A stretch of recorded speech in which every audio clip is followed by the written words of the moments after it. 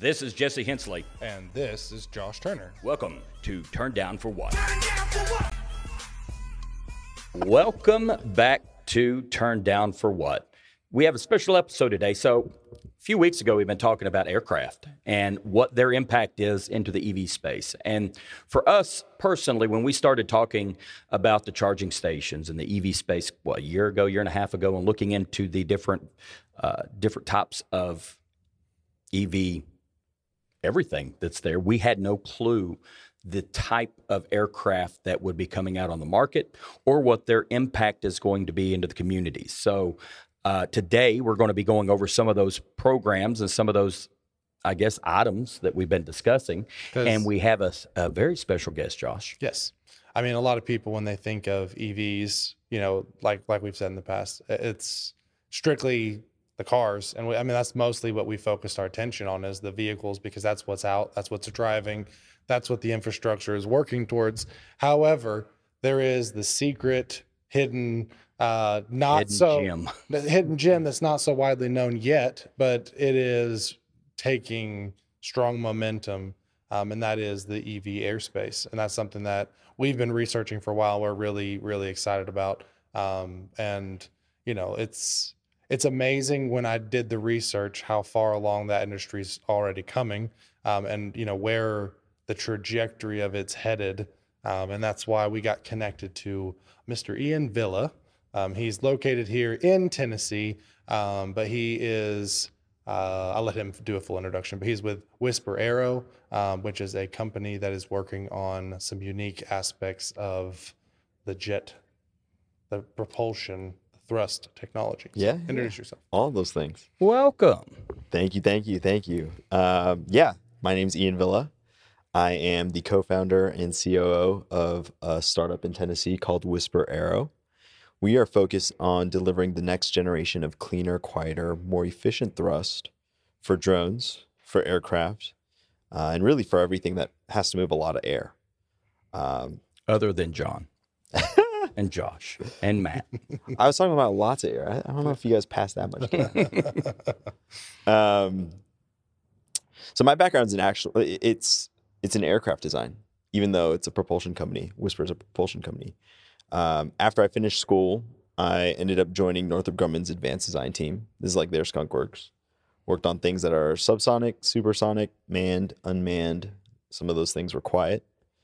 And after working there for a little bit, my co-founder, Mark Moore, who's our CEO at Whisper, and Jeff Holden, the former chief product officer at Uber, found me and recruited me and gave me an offer I couldn't refuse. So I ended up switching and joining Uber Elevate in 2017.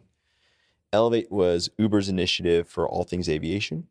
I started off on the vehicle design side, ended up leading our aircraft partnerships, bringing in folks like Boeing, Bell, Embraer, startups like Joby, and then even automotives like Toyota and Hyundai into Uber Elevate's extended ecosystem.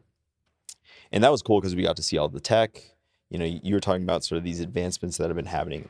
We were there in the thick of it, seeing the hardware and the people behind it, and the people actually controlling the capital into these things. And then in 2019, I sort of shifted from being very aircraft centric to taking a broader perspective. The head of Elevate came to me and said, "Hey, we have all these different pieces of the puzzle. We have aircraft, operations, economics, noise, weather, airspace, demand. But we need to put it together and come up with a way to figure out how we go to market and then how we scale that." So I ended up becoming the head of strategy for Elevate, led about a fifth of the team. We had software engineers, analysts, product analysts, operations folks. And we put together this big simulation system in order to figure out what the world looks like in the future for all kinds of aviation platforms that could be on the Uber network. We looked at air taxis, we looked at drone delivery, we looked at regional jets, and now a lot of those early playbooks we put together, they're being enacted by Joby, since Joby acquired the Elevate team. And when they did that presented a really good opportunity for Mark and I to start Whisper. Because the thing that we learned from all these studies is that despite how quiet some of these newer electric aircraft are, they're still not quite enough. And quiet's important if you really want to get to scale. If you really want the future of flight of people and things every day for everyone, it's got to be affordable. And the only way you get to affordable is if you can amortize the cost of those flights, flying every minute of every single hour of every single day. And you can't do that if you're not quiet.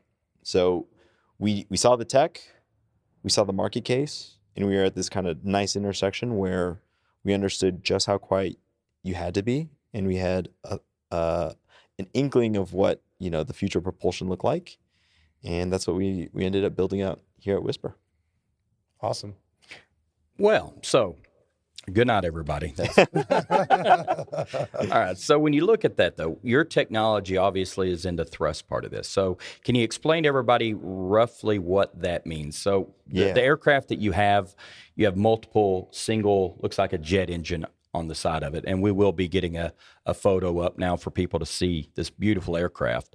But what else could you use of that technology? What other things are you looking at to be able to take that technology from a jet and then use it throughout everyday life for everybody else? Yeah. So, we're a propulsion company first that I think you're talking about the Whisper Jet Vision vehicle. Yes. Yeah. So that's a concept vehicle. Be awesome if we get that off the ground. No pun intended. Literally. Yeah, literally. It all starts with the thruster. And the cool thing about Whisper is that this tech, it scales. You look at a turbofan, you look at a turbojet, the combustion part of that makes it really hard to scale down. That's why commercial drones today, you don't see a combustion engine on it. You have, 4 electric motors and propellers today. But we think that if you have to get to quieter and you have to get to safer and more reliable thrust for applications that impact everybody's daily lives, it ends up looking like this electric ducted fan. And so the tech inherently scales. I mentioned, we have a drone out there that's been flying for over a year that we use for developmental testing. Obviously, there's a lot of aviation applications where you can use a multitude of these. But fundamentally, we move air more cleanly, quietly, and efficiently than other things out there. And so there's a world where we're able to layer our technology into leaf blowers, into HVAC systems, stovetop fans, bathroom fans, cooling fans for, electric chargers, just anything that really needs to move a lot of air. Data centers. Yeah, our goal is to be a part of that. And it is just this cool, foundational, fundamental technology that has so much potential to impact the world and make it, more productive and cleaner and safer. And that's really what we're here to go do. Because obviously the immediate impact of your space, is targeting the aircraft, but fan technologies everywhere. And yeah. Once you perfect that, it can be utilized in many different aspects, like you're saying. That's something that cooling systems are in pretty much anything and everything, and makes everybody a fan. That's so cool. Oh, sorry. Yeah. Well, one of our investors puts it, really well, and we are lucky enough to be invested by Robert Downey Jr. in his sustainability fund, Footprint Coalition. And if you have not seen his television program, it's Downey's, so cool. I sent it to you this morning. I was telling him that he needed to watch Downey's Dream Cars. Wonderful show. Love to talk to some of their people. They've done I love Robert Downey Jr. really good job in not just, and again, if you watch a show, the great part about it is it's not shoving it. It is, hey, here's other technologies you can do. Here's biodiesel. Here's, making stuff more efficient. Not a one and done trial, but here's multitude of ways to make things better. And I think that's the goal of everybody is how can you do multiple things that help a little bit? It all stacks. Yeah, it stacks together. Yeah. Yeah, he has this quote where he says the future has to be as considerate as it is compelling. We were lucky enough for him to actually say that in our first article from their team. And we believe it. We 100% believe that. So, the things that we're looking to enable, regardless of whether it's in the sky or on the ground, we want to make that, considerate and compelling future. And one part of that is obviously hybrid. Now, this is something I'd never considered until we were talking earlier, is that when you hear EV aircraft, it isn't just a battery, electric motors, and that's all. But what if you use part of it to get up at a certain elevation and one's more efficient than the other? You turn the other one off and run just on, say, electric while you're there. Is that something that is that people are looking at? Can you kind of go over a little bit of that technology? 100%. Yeah, I think so. The future of aviation, especially sustainable aviation, there's a lot of different categories for it. And if you're in the industry, a lot of people refer to it as advanced air mobility. There's a lot of different subsections. There's urban air mobility, there's regional air mobility, there's all these other pockets. There's the drone delivery use case. I'm sure you guys have seen videos on Amazon Prime Air and Google Wing. There's all these facets that sort of umbrella under what we call advanced air mobility. And, depending on the mission, if you're going long range or short range, there are different kinds of powertrain solutions and energy storage solutions for that. So, certainly for these urban missions where you're trying to do these short 25 to 60 mile hops in and around an urban area, a lot of companies are looking at all electric, using a battery electric solution for that. But when you start to look at, the regional segment, anywhere from 50 to 500 miles, that's where hybrid electric gets really interesting, because you really want the unit economics of all electric, right? The cost of electricity is really cheap compared to, gas. But you need to have, that extra fuel, not only to take you on those missions you sometimes have to go that are longer than 200 miles, but also the reserves, right? Like aviation is an industry that is built on safety. And part of that means having the right reserves in case things go wrong. And you'd rather hold your reserves in gas than in a battery, because the battery is going to be, like 10 times heavier. Yeah, and most of the people we've talked to when it comes to that industry of electrics in aircraft, one of the key components they talk about is the certification of moving parts, because as you get into the electric sector, you have far fewer moving parts than you do, say, on a jet engine or a combustible engine. And you have far fewer parts that have to be certified. You have far fewer parts that need to be taken out, replaced on a very X amount of hours basis. And so the cost of operation becomes lower. And I guess it's kind of like everything else. As that cost lowers, you open the door for more people to be able to utilize that for their either travels or getting your shipment of your product to your door a lot cheaper than it would have been otherwise. And I think that's another impact for everybody, whether who you are, if these companies are using a cheaper form to get that product to your door, whether you're in that sector or not, you're directly benefiting from having a cheaper travel 100%. To get your products. So I don't think that we're in the next 5 years going to see commercial jets go electric. But I think that there's a huge use case coming up in the near future for these short urban development, like the urban use case, the missions that he's talking about. I mean, that's where you're seeing these vertical takeoff eVTOL transport flights, beginning to already roll out through companies like Uber Elevate, which is now Joby. But you're also seeing that these cargo type flights that we researched that are actually traditional runway takeoff, regional flights. That's coming to the market on a small scale for your puddle jumpers, for the 250-mile range. You're not going to see international flights go completely electric, I don't think, anytime soon. But it's tougher. Yeah. It's tougher too. I mean, it's not just the energy problem, but the certification problem as well. In talking with the FAA, everything's kind of crawl, walk, run. And we're lucky enough to be in this age where so many folks are looking at the future of sustainable aviation and making leaps and bounds to actually innovate in certification of these electric VTOLs and these more electric aircraft. But you don't go from certifying a 5,000-pound electric vertical takeoff aircraft to then certifying a 200,000 200,000-pound jetliner that's also electric or hybrid electric or hydrogen, you know, whatever flavor of that. And there's companies like Alice. I mean, what's the seating on Alice? Eviation. Yeah. Yeah, that's another regional. I think they're targeting 9 passengers and a pilot. Yeah. Yeah. And then the University of Tennessee, along with, I think Tennessee Tech was part of it, received a large grant, multiple millions, to develop a 32-passenger jet, just to start the design of it. I think, yeah, you know, I think you want to be in sort of this Part 23 certification realm where you get the 9-seat, you know, 9-passenger, 1 pilot figured out. And then as soon as that's solved, then it's going to be a much easier feat to go and look at the 30 or 50 seaters. Yeah. And it's going to be a staged release on exactly. that. Yeah. And it's not just the FAA that's thinking about it this way, but, you know, the operators too. And actually, we believe in this market so much, we actually recently published 4 papers in the American Institute for Aeronautics and Astronautics.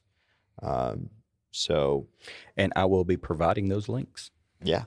You can go to our website to see those, but yeah, it was pretty big for us to show that. I mean, we really spent a lot of time looking at the business case for regional, but also looking at our tech and showing more about the tech and how the tech and the business case come together to really open up these future markets. And I think the unique part about that is kind of like with our companies, you know, we're looking at it from a different angle. We're more supplying assistance to companies like yours. We're also looking at the data side of it, because when you're talking about the aircraft, you know, that drones today have a huge ability of what they can do, whether it be flying drones for surveillance or even, you know, utilizing a drone that can pick out weeds in a farm and then go take out just that weed with a drone. Now you don't have to spray the entire area with pesticides, so it can reduce the price that farmers have to pay. You can go through a drones and get the distribution of corn to find out which ones did grow all the way. So you only needed a little bit of fertilizer here for the next 2 months. So it can save a lot of money from if you utilize it along with technology. And of course, we won't get into AI because there's a lot of different people that feel differently about AI right now. But eventually that is going to go into some of these other areas. And one area that I don't know a lot about is the drone deliveries. Now, I've seen it with Pizza Hut or Domino's is talking about their drone delivery for their pizza. We knew Amazon a while back made their announcements with AWS. I remember one of the data centers that I was involved with that was holding some of that. So can you go over what you feel like in the next 5 to 10 years, the drone industry, since that's something that I'm sure you follow a lot of when it comes to either deliveries for packages or deliveries for any other item. I'm sure you have a much different take than other people on that one. Can you give us a little bit about that? Yeah, I mean, it might have been, 2015 when Jeff Bezos said, you know, we're going to have Amazon deliveries by drone in 5 years. Yeah. And it's now 2023. I mean, it might have been before, actually. About the same time we got our Cybertruck reservation, I think. So. Yeah, right? And we've got ours, right? Maybe soon, though. Hey, I'm hoping. So we'll see. First one rolled off the lot. So, I mean, like the line. So, I mean, we're getting close. But anyways. Yeah, I mean, I think the future of commercial drone delivery is a bright one. Definitely timing-wise, really hard to say. But we've made way more strides in the last decade, and it feels more and more like it's accelerating. So I guess my background in drone delivery, a lot of people don't realize this, but at Uber, we had our own like delivery drone efforts for Uber Eats. And so we were doing a bunch of experiments with the FAA looking at beyond visual line of sight flights. You know, today, if you fly a drone commercially, you still have to have line of sight. Yeah. And so back in like 2018, 2019, it was a big thing to get this beyond visual line of sight waiver to actually fly the drone way past where an observer could see. And now, you know, there's a few companies doing it, but you still have to apply for a waiver. And so we were able to say that we are the first, you know, folks to deliver chicken McNuggets beyond visual line of sight. Legally. Yeah, legally. There's going to be somebody out in West Virginia going, now, wait a minute now. There were some videos on the internet at one point of like drones kind of like carrying a pizza by like a winch in San Francisco, but that was not above board. Yeah. Yeah.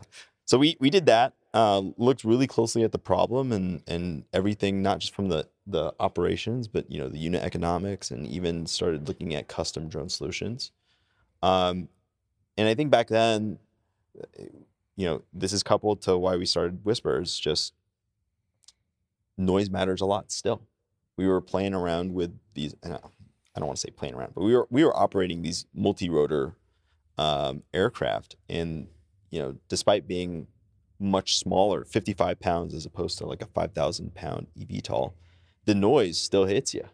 And anybody that's been to a park or been at like a national park or some site, and you see someone with their DJI drone, you hear it. Yeah, they're noisy. And so if you just imagine a world where the people want to get their Uber Eats by drone, or they forgot something in their shopping cart and now they want to order it and have the drone get to you at it's a your very house. noisy world. Yeah, Yeah, unless you solve that. yeah.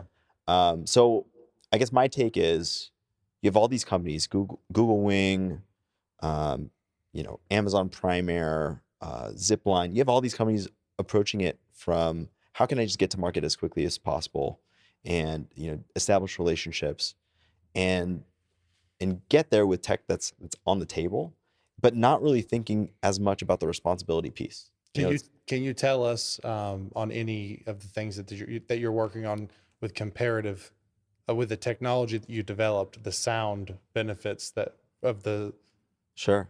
from what it is to Other where than you just the have? fact that when you build something, it's your responsibility not to pollute. And noise pollution is definitely something that today you see. It's kind of like light pollution.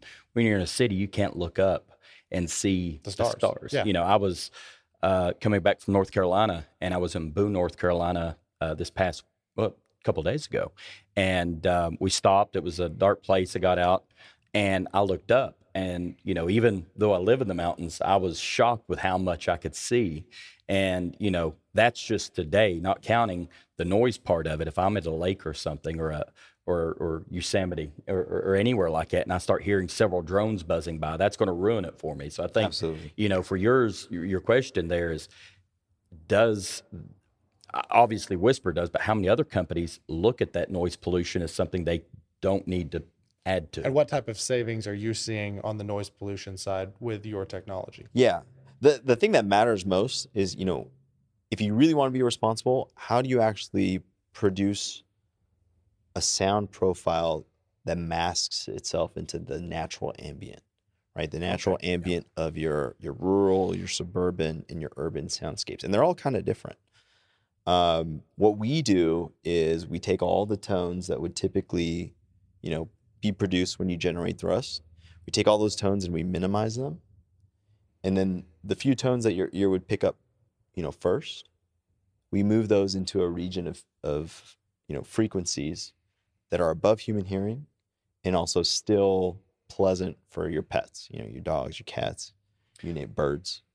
That's our trick. And what that ends up doing is, from a loudness perspective, you can see, anywhere from like a 10 to 15 dB benefit over other things out there. That's huge, right? Yeah. dB is logarithmic, so that's not a linear scale. That's a big difference. Okay. But also, even apples to apples, like your ear, loudness is maybe a reductive way to think about it. You got to think about the entirety of the frequencies. And that is just not going to be annoying to people the way that these open rotor concepts that you see flying or you see concepted out on the internet will annoy you. Yeah. Yeah, so you're basically tuning the frequencies to where it's the least, you might lose a little bit efficiency or power, but it's going to be a much better impact to the community. Well, that's the cool thing, actually, because it's not only quieter, but the efficiency is even better. Oh, okay. We do this trick where,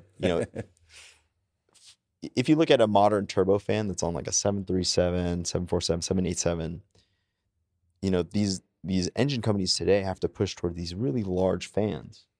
And there's a big efficiency hit because of the tip gap. It's got these big blades, and there's a small, very, very, fine tolerance between the tip and the case. Very similar to how that turbulence is on the tips of the aircraft wing, which is why you have now the more efficient turns up. So you're Right. breaking up that for Right. as it gets smaller on the jet engines. Right. They get a lot of losses because of that tip gap. And that it's not just losses, but there's noise produced. Our technology, we actually have no gap. It's almost like having a wingtip on every single blade. And so, Oh, okay. a Pratt and Whitney or Rolls-Royce engine, they're able to achieve a fan efficiency, of around 90%.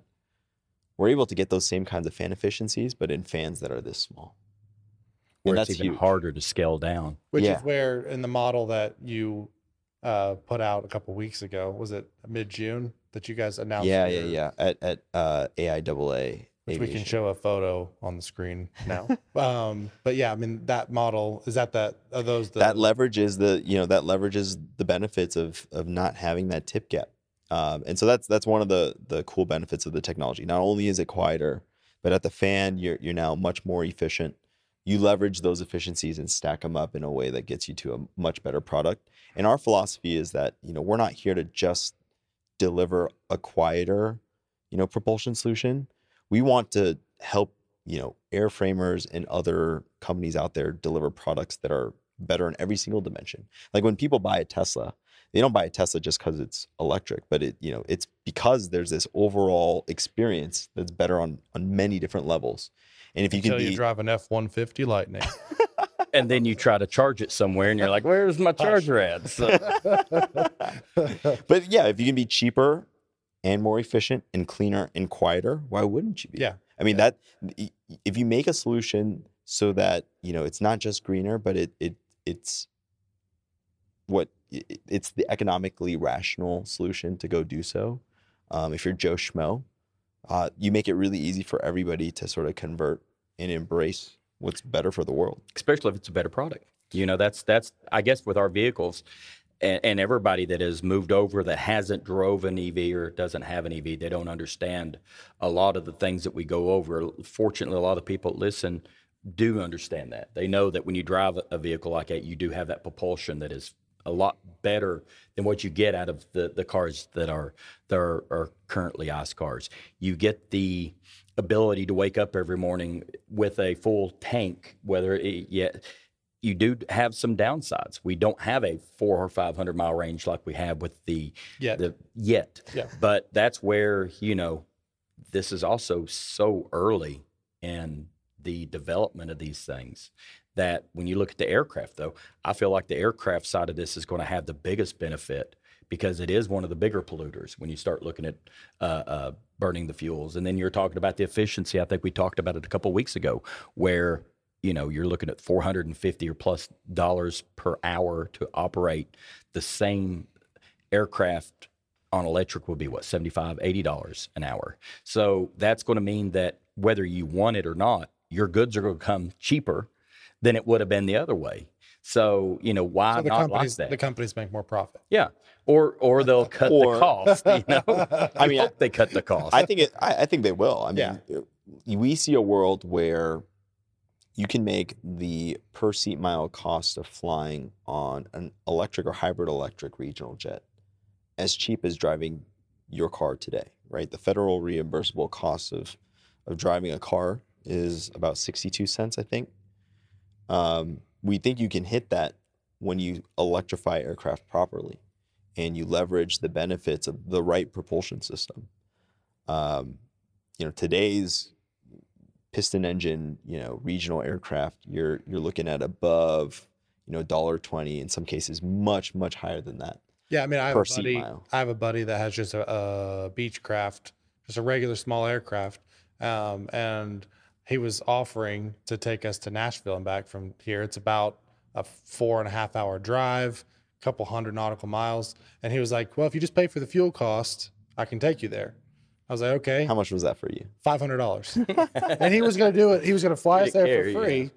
But I can drive my electric truck there and back and spend literally $25 on electric, or spend $500 on fuel. It's like it's just not economic. But when you get that and the electric to get there and back then becomes $50, $75, it makes it a much more efficient solution for transportation. When it's the same cost as what the government would pay you to drive that same route, and faster, it's a pretty easy decision. Like as long as you're willing to take a flight, you should fly. Yeah. And I mean, I think that there's a gigantic use case coming in the next few years for the convenience of the small 9-passenger, 5, 10, 12 passenger use case to get from one regional area to another. And I mean, they're utilizing that with these urban solutions with getting people from one side of an urban area to another because it's so congested that makes a tremendous amount of sense. But if I'm going from here to a solution like Nashville, if I can do that efficiently, it decongest the road. And if it's the equal cost, I mean, I think there's a gigantic use case for that. Since we're talking about cost, and we didn't talk about this earlier, so if any of this isn't information that needs to be told, then please don't. But obviously, we're talking about thrust, and jet engines and prop planes have a certain thrust. And we have a certain thrust per dollar, I'm assuming, when it comes to the cost of that engine, whether it be a large jet engine or a piston engine. You know, obviously they cost a lot more than a regular engine because of the redundancies and everything. So when you compare, because you have a lot less moving parts, when you compare the amount of thrust, say both of the wings of the prototype aircraft you're talking about, and then say, okay, this would be similar to this size propped engine. How does it compare with cost? Is it about the same amount for both engines, but you have less maintenance, or is yours a lot cheaper? So yeah, and I won't necessarily say any specific numbers, but we'll do some comparisons here. So for that regional jet you're talking about, if you compare that vision concept that we presented, which has 22 of our scaled up versions of our electric ducted fan, versus like a PC-12, which has, you know, a single 5-bladed prop and a piston engine on it. We think it's very possible to have an overall propulsion cost of those fans lower than the combined cost of that propeller and that piston engine. And what's cooler is that not only is it going to be cheaper to manufacture using advanced manufacturing techniques, you know, maintenance costs are lower because, as you were alluding to, you mentioned it earlier here and in the last episode, the moving part is the bearing. And then outside of that, what do you have? You have flaps. Okay, well, the flaps you already were accounting for, you know, between the aircraft. And the other cool thing is you have redundancy. You know, you lose that single piston engine. All right, you have zero thrust. You went from 100 to 0. You lose one of those 22 electric fans, all right, you have 21 out of 22, maybe you have 20 out of 22 if you shut off the opposite one. Okay. Yeah. You're still flying. It's just at that point in time reduced power, but you'll be just fine. You're falling with style. Yeah. And, not even falling. You're able to half capacity to probably begin to fall with style. Yeah. And the other cool thing is, you know, once you land safely, you can line replace those units too because they're so small. Yeah. Even if you don't have to line replace it, like imagine trying to do maintenance on a large turbofan for a jetliner, or even just imagine like a King Air, where you got two of those, you know, propellers and those piston engines.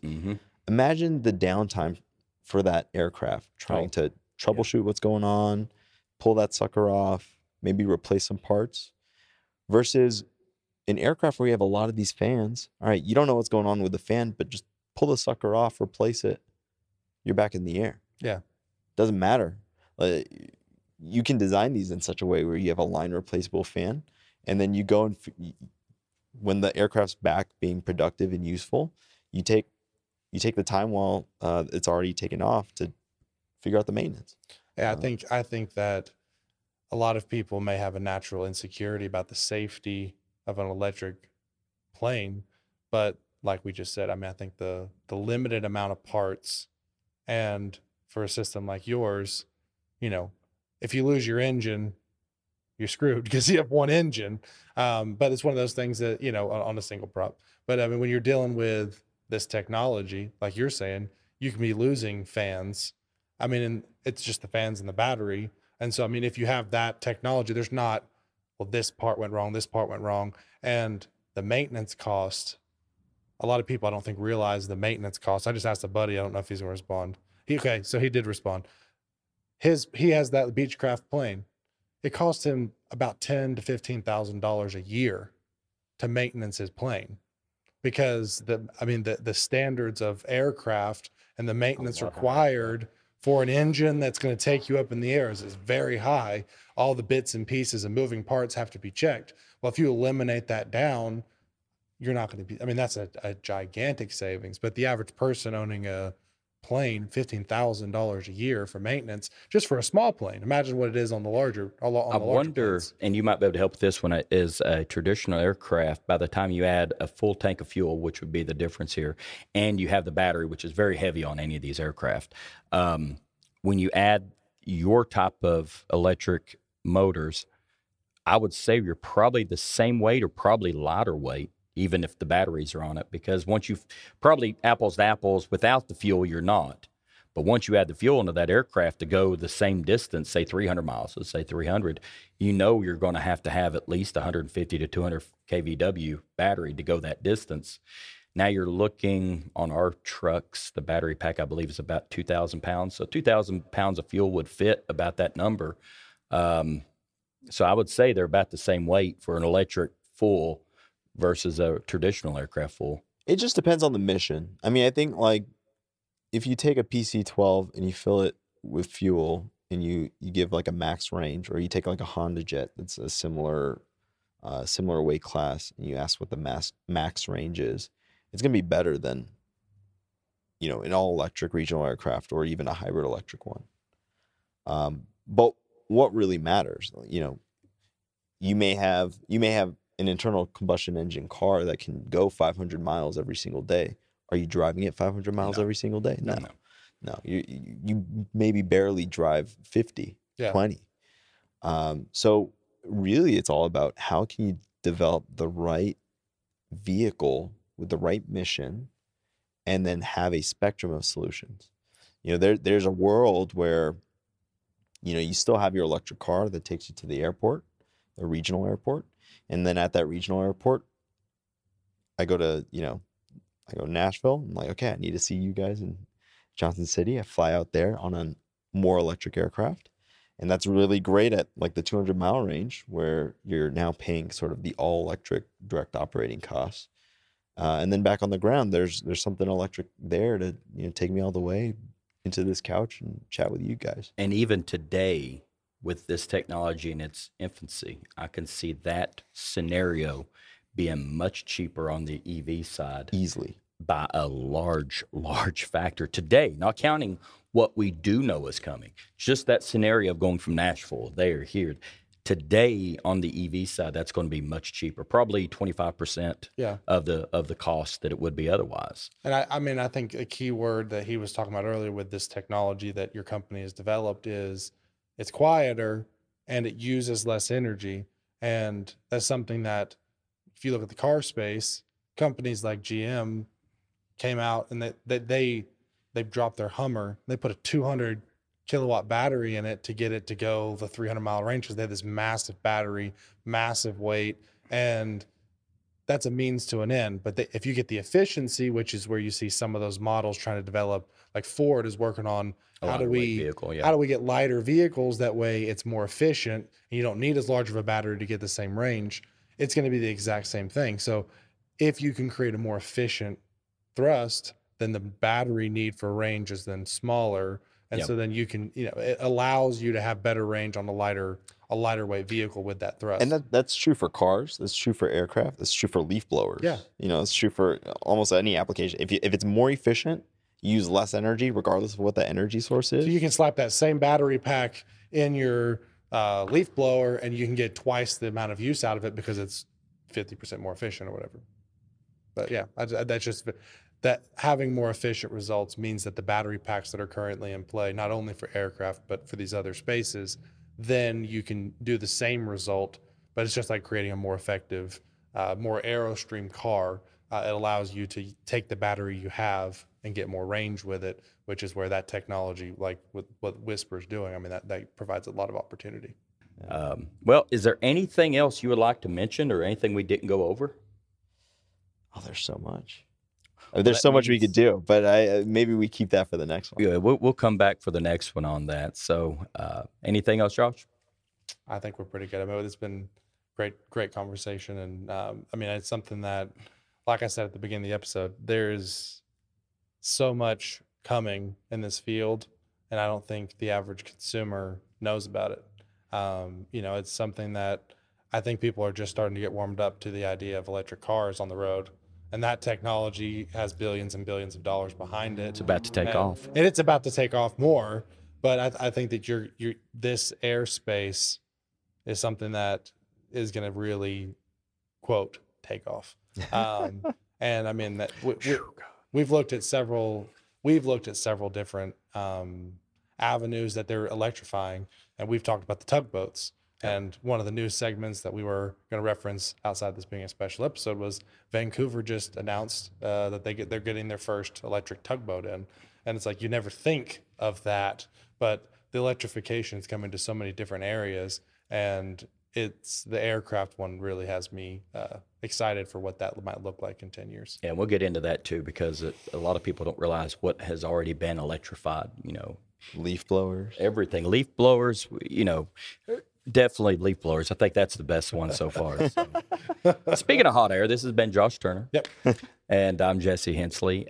Thank you for coming today. Ian. It's been a pleasure. Well, you were supposed to, well, yeah. So Whisper Aero, be sure to look them up if you're looking for a position and that interests you.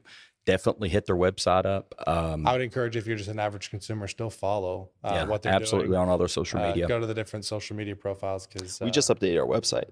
So take a look at that too. It doesn't have the coming soon on the front no more. Yeah. Ah, man, that was rough. You kept titillating me, wanting to see what you were bringing. So there's still more. Don't worry. Provide your website address. You can just go to Whisper, WHISPER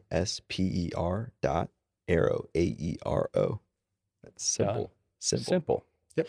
Been turned down for what? Thank you.